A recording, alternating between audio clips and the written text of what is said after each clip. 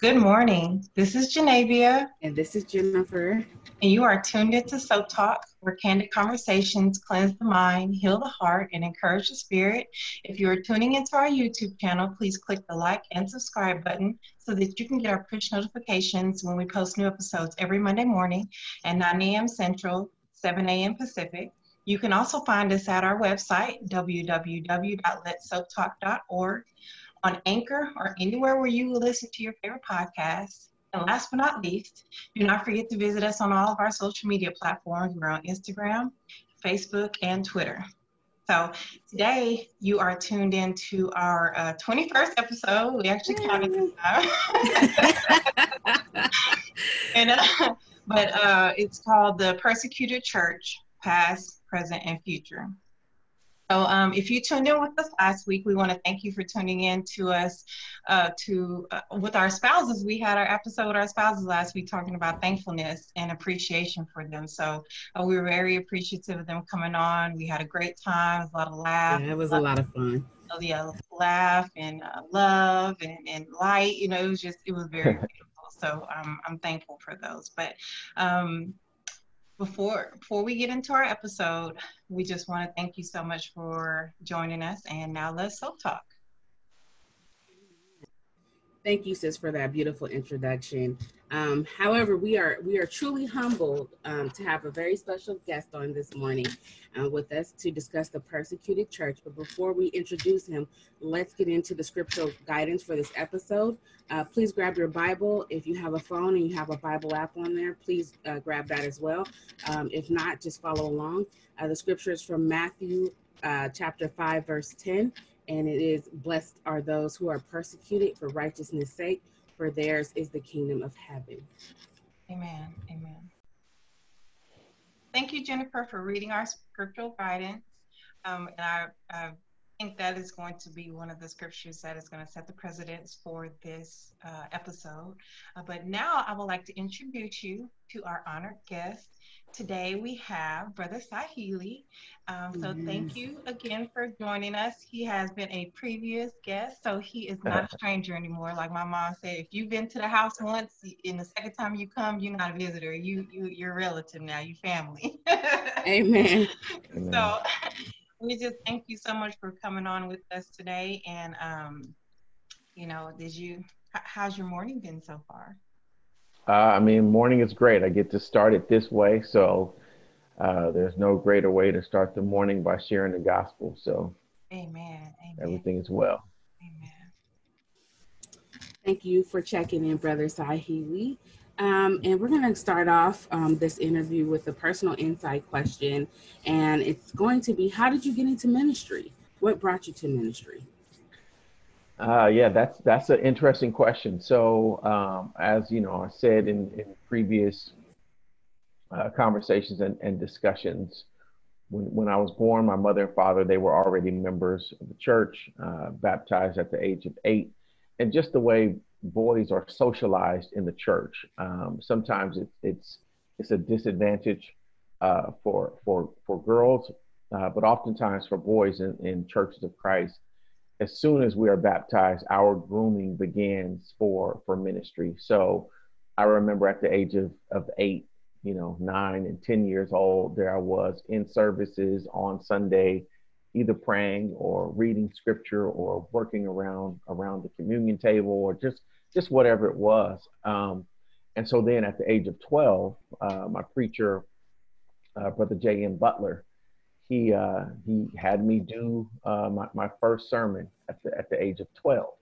So it was actually we had something in the Bay Area called the First Sunday Youth Fellowship. And this was a program that was designed for teenage boys all across Northern California to have an opportunity to get before an audience and work on their scripture reading, their praying ability in public, and even leading songs and preaching as well. So tender age of 12, I preached my first sermon, and that's just how that went. But like I said before, it was just a logistical thing. I never had any idea that I would actually become a gospel preacher of a congregation. In actuality, I'm still kind of in trouble with my wife because right before we got married, she made clear, she was like, "You're not trying to be a preacher, right?" And I said, "Absolutely not. That's not part of my, I'm not headed in that direction." But once I was, fully converted to Christ shortly after or shortly before my 22nd birthday, I was just doing a lot more stuff. So I was definitely doing workshops. I was teaching the youth, teaching various adult classes, had various classes across my neighborhood in San Francisco. And one thing just kind of led to another. And then one day, my preacher at the time was Brother James E. Austin. He asked if I could fill in one Sunday night. So I did that. And then that turned into, hey, can you preach every, can you preach like once a month um, once a month on Sunday nights? So that turned into like the PM sermon once a month on Sundays, and then that kind of manifested into, hey, I'm going to be out of town. Can you preach for me on Sunday? I won't be here. So it just kind of gradually started to grow, and then other preachers across the Bay Area, if they were going out of town or things of that nature, they would call me and just ask if I could come fill in for them. So it was really just, I'll pinch hit here or there. I don't have a congregation. I'll preach for whoever needs me, but I'm not trying to become a preacher. And then out of the blue, Brother Doris Pitts, who had been the minister of the West Oakland Church of Christ for at least 50 years, he called me and said, "What do you think about becoming the minister over here?" And I mean, my mind was blown to the point to where I think I said something like, "All right, let me get back to you." And I never even called him back. And then somehow my father got involved, and he called me and said, "Look, from what I'm understanding, you have Brother Pitts in a bind. He asked you a question and you haven't gotten back to him." And I'm like, "How did you get involved in this?" Like, he asked me. Um, so I called Brother Pitts back. The late Brother Doris Pitts called him back, and we had conversations about it. And then we had three meetings because just from a doctrinal position, we had a lot of differences. And so after those three meetings, uh, he said, "Well, I understand where we are, but I still want to have you become the new minister of the West Oakland Church of Christ." And I believe that was the last Sunday in 2001 that I officially became the minister of the West Oakland Church of Christ.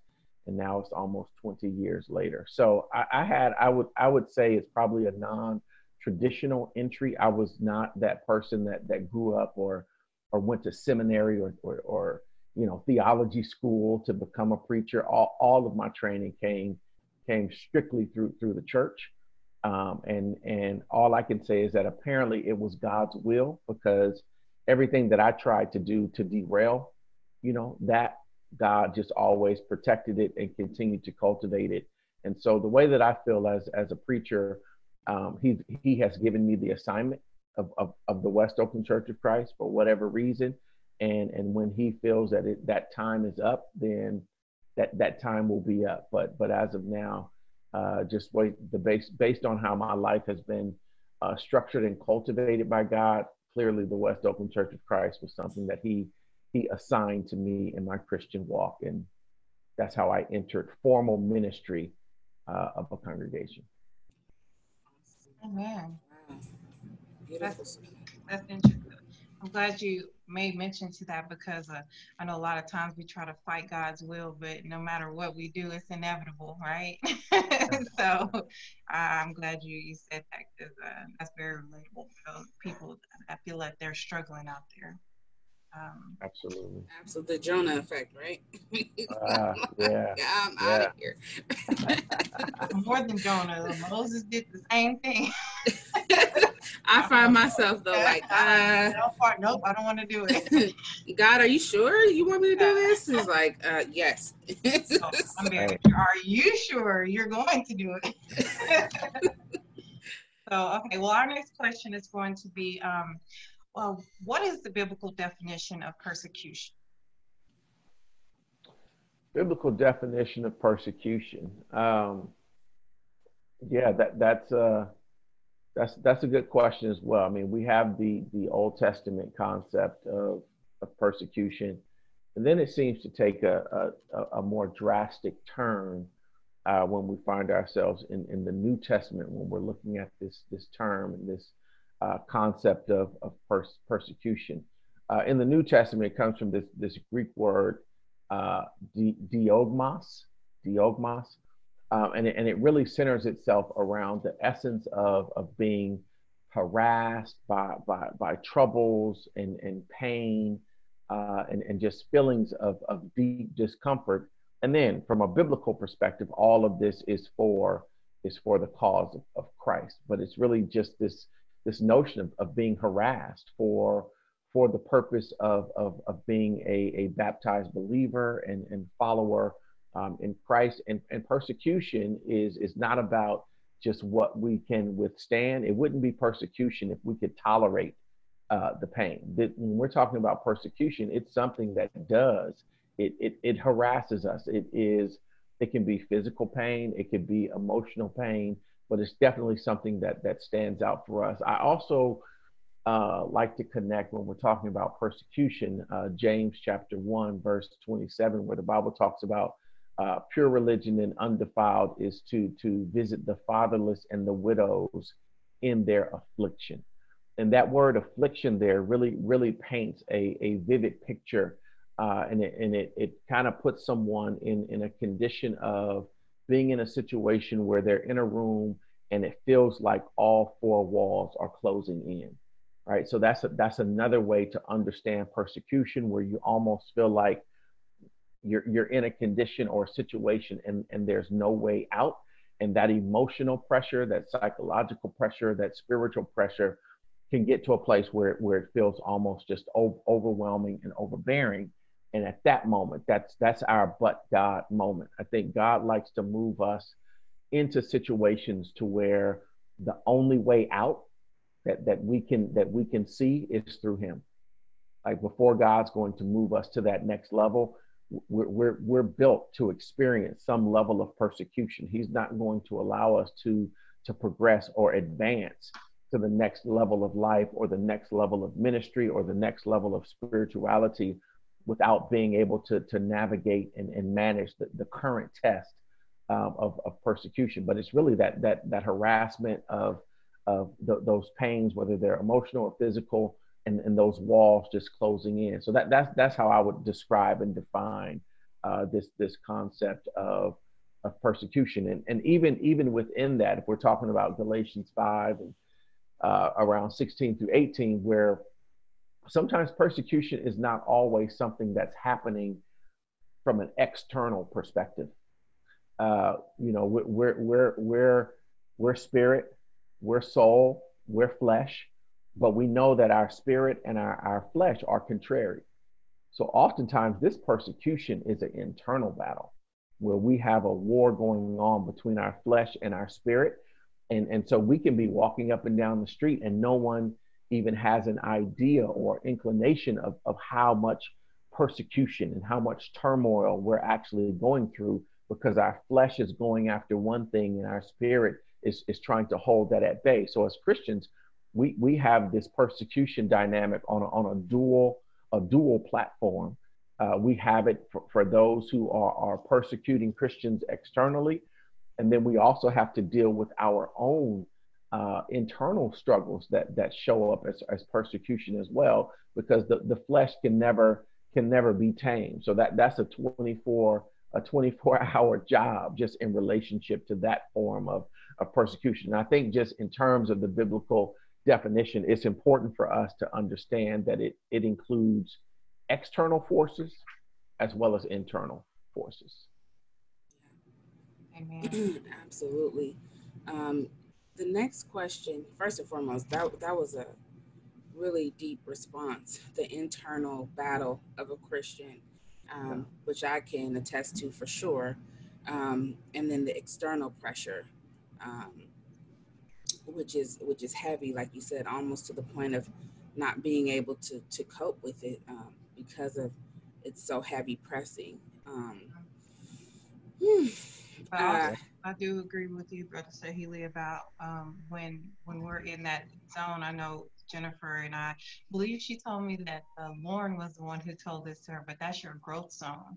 That's where Yeah. you experience your growth. That's like you say, you go to your next level because he is pushing you closer and closer and closer to him. And as the more he pushes you, the less of yourself is in you, and you're putting more of him in you. So you're going toward the path that he wants you to go. So I Yeah. agree.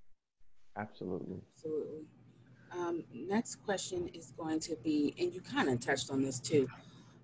Why were and are Christians persecuted? Because I think for the most part, because we live in North America and we don't see like a severe form of persecution, we kind of put it out of our minds that there are still Christians around the world who are experiencing right now, as we're speaking, severe and heavy persecution.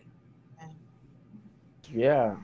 Yeah, absolutely. It is. I mean, living in America, we have a different vantage point. We're in a situation here in America where, just based on a context of privilege, we live in a nation to where if we're talking about a religious realm, well, if you say you're Christian in America, that's the religion that gives you a pass. There are some other religions where if you say you are this or that, then that may come with a different kind of persecution and even discrimination. But somehow in America, and I think that it's worthy of some very intense dialogue as well as to why here in America the professing of Christ does not come with the same level of at least outward vitriol and persecution as would be the case if you were in, somewhere in the Middle East or in India or in just so many other places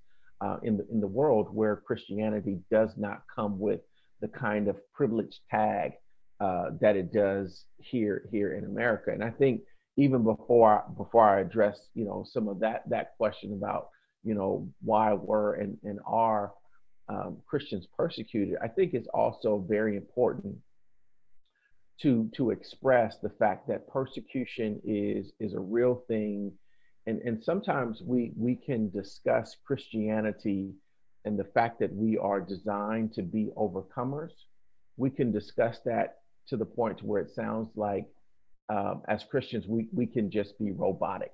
Like something traumatic happens, here comes the persecution, and because we're Christians, we're just supposed to be able to shake that off and move on to the next level. But persecution is about emotional. It's about emotional pain and psychological pain, and sometimes even that physical pain piece. And when we actually look through the scriptures in terms of how people from Genesis to Revelation dealt with persecution, some of them felt like giving up. And so we have to make sure we don't get on a certain level to where if we see someone struggling through kingdom persecution and they're not seeming to be as stable or on as solid ground as we think they should be, then we need to think about Moses. We need to think about Paul. We need to think about Jeremiah. We need to think about Nehemiah, right? We need to think about men like Daniel, and Jonah, right? As you already brought up, Elijah. These were men where through their persecution, part of them was ready to give up.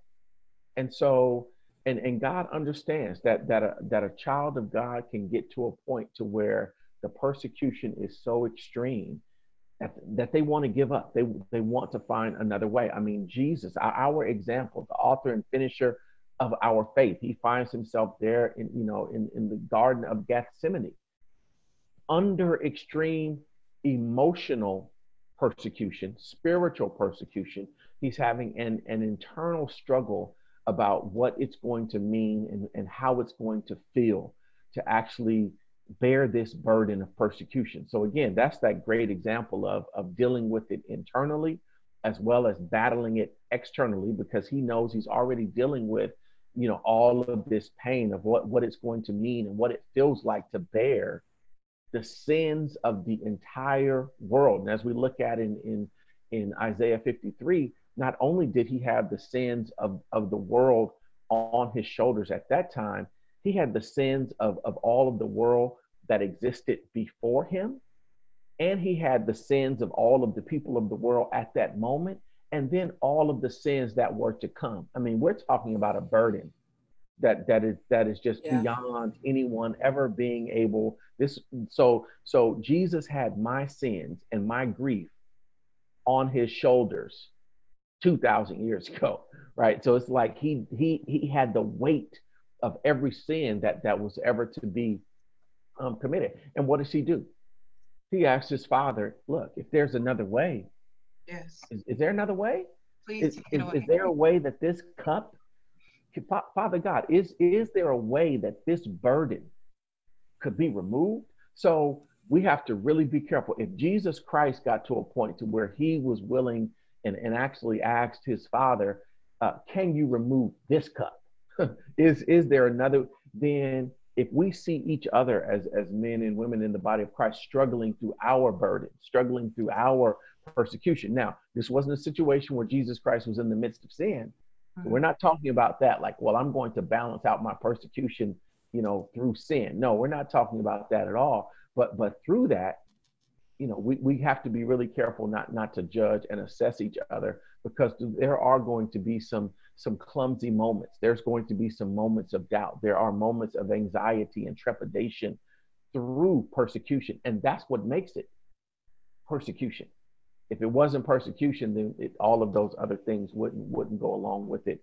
But in terms of why we are, why we were and why we are persecuted as Christians, I believe it's simply because we're following the way of Christ.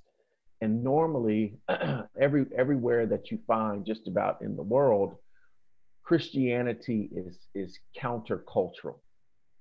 That's what we saw in the first century. That's what we saw as Christianity spread all throughout the globe, all throughout the world. We saw Christianity showing up as a countercultural movement and a deep movement of spirituality.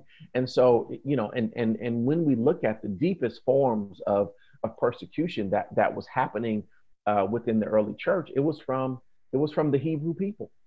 So you just have to keep in mind. So you have Judaism, or you have the Ten Commandment law system, you have the Levitical priesthood system, and just all that it means to be a Hebrew person.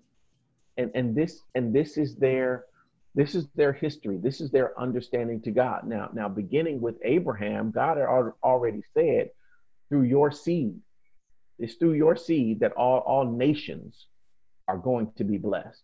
So God already had, of course, based upon his foreknowledge and predetermined counsel, he already had everything figured out. But just think, so suddenly here we are in Acts chapter 2, and Peter preaches the first gospel message to introduce the church into the physical world.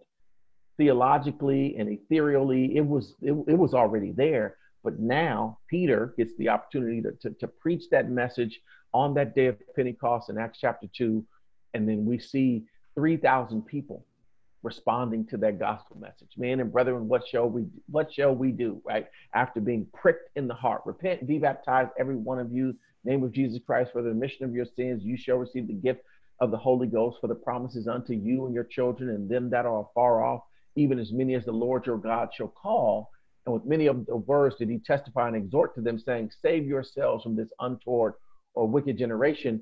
And then they that gladly received his word were baptized, and the same day were added unto them 3,000 souls.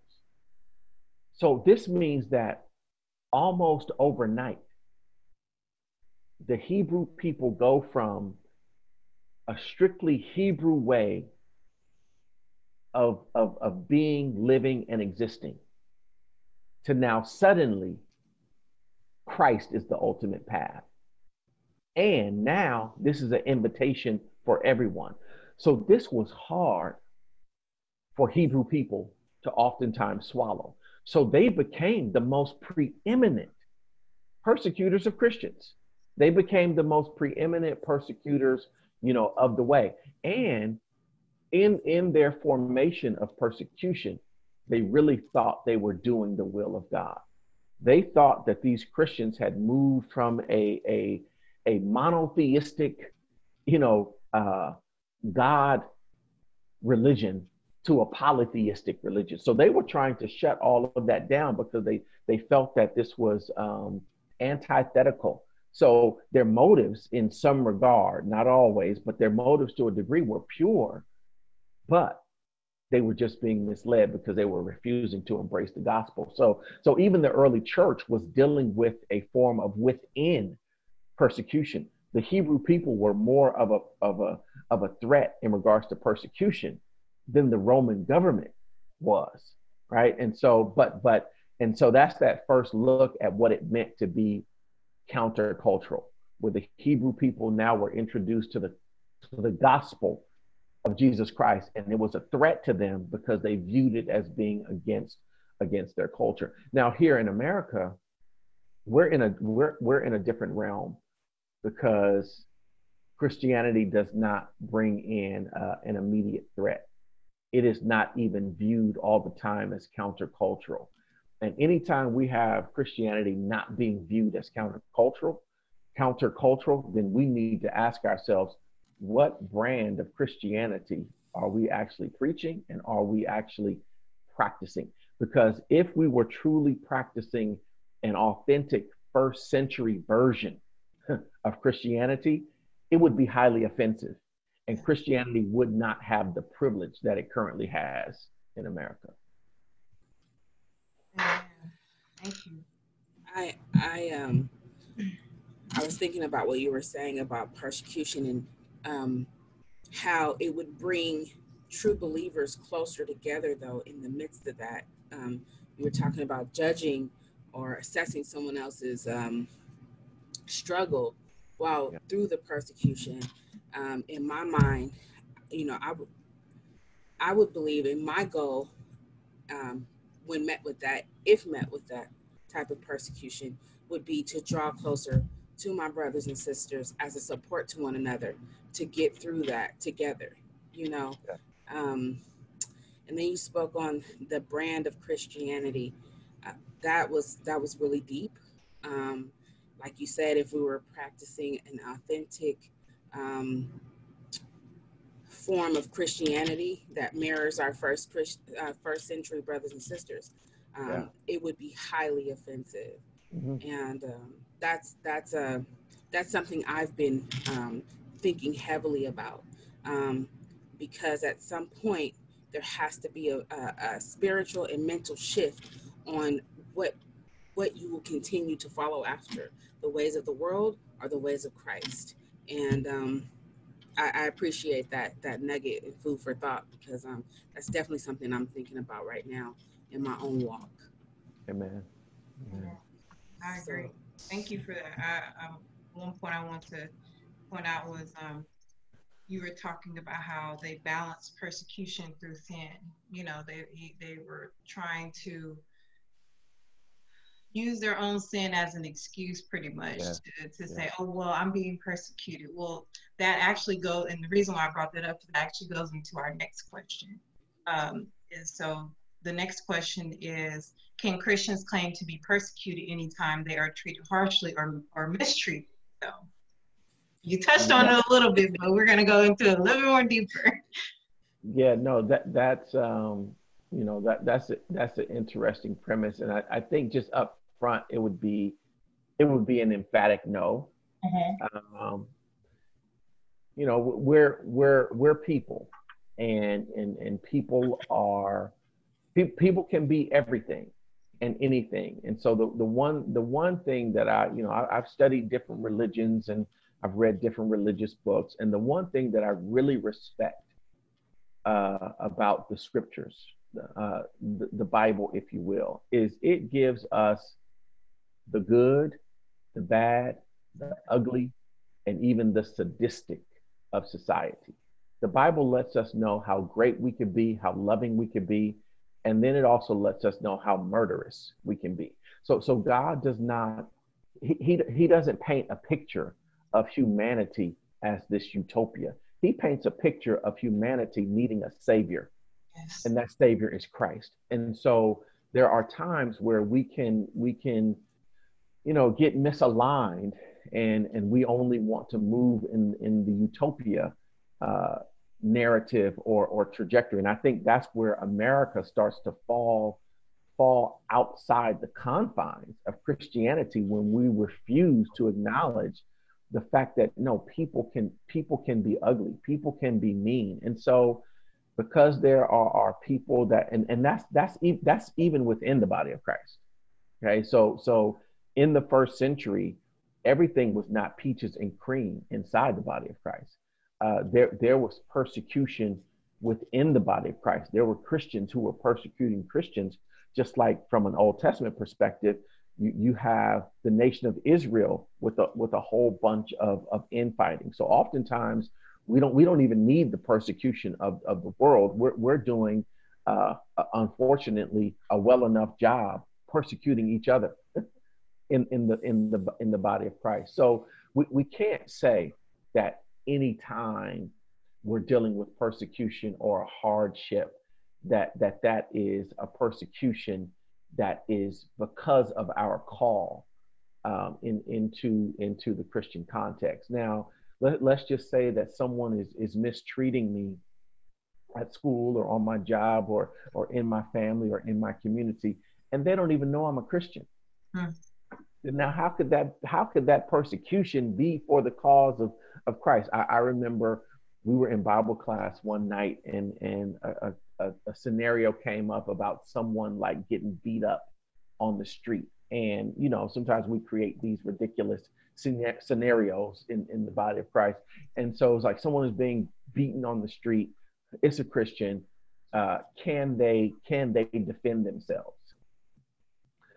So this little pious notion started to arise within the conversation. Like, no, I would just let them beat me for the cause of Christ. Now that's absolutely ridiculous. This person doesn't even know you're a Christian. So how would that be taking this beating for the cause of Christ? Now, if we're talking about Stephen, where these people are actually coming after you because of what you profess. All right, now that is for the cause of Christ. But if someone doesn't even know that you're a follower of the way, that you're a disciple of the King, that you have been transformed and transfigured by the Messiah, you can't call that persecution necessarily for the cause of Christ. Now God could be working something on the side to where now there's a testimony in that.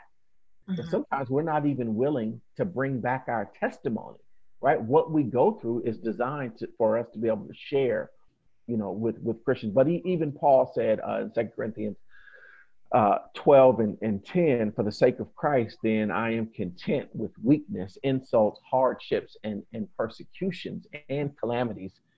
And he's helping us understand it's when we're weak that Christ is strong. Amen. Right. So if I'm not even willing to acknowledge how this persecution and even this prosecution is setting me back or really hurting me, then how could this be for the cause of Christ? But every negative, every bad thing that happens to us is not connected to our Christian persecution. And then sometimes some of the persecution that we are dealing with, we bring it on ourselves. It's based upon decisions that we have made when we started to doubt God and things of that nature. So no, not every form of persecution is for the cause of Christ. I agree. You touched on some really good points, especially I'm looking down because I'm taking notes, so I am paying attention. Okay. But when you said it's when we're weak, Christ is strong. And a lot of people forget that being a Christian, or being an obedient Christian, and being an active and faithful member of the body, it requires some hardships. And it's like you said, it's not all peaches and cream. It's not all rainbows and unicorns. It is a very, very, very difficult struggle. And sometimes you have your good days, and sometimes you have your bad days. But all throughout that, whether you're struggling or not, we're still supposed to be, followers of Christ and try to display his light no matter what, because we know at the end of the day, we're going to be victorious no matter what. So that concludes this portion of our series. Please tune in tomorrow as we go to the next part of our series. Thank you so much and have a great day.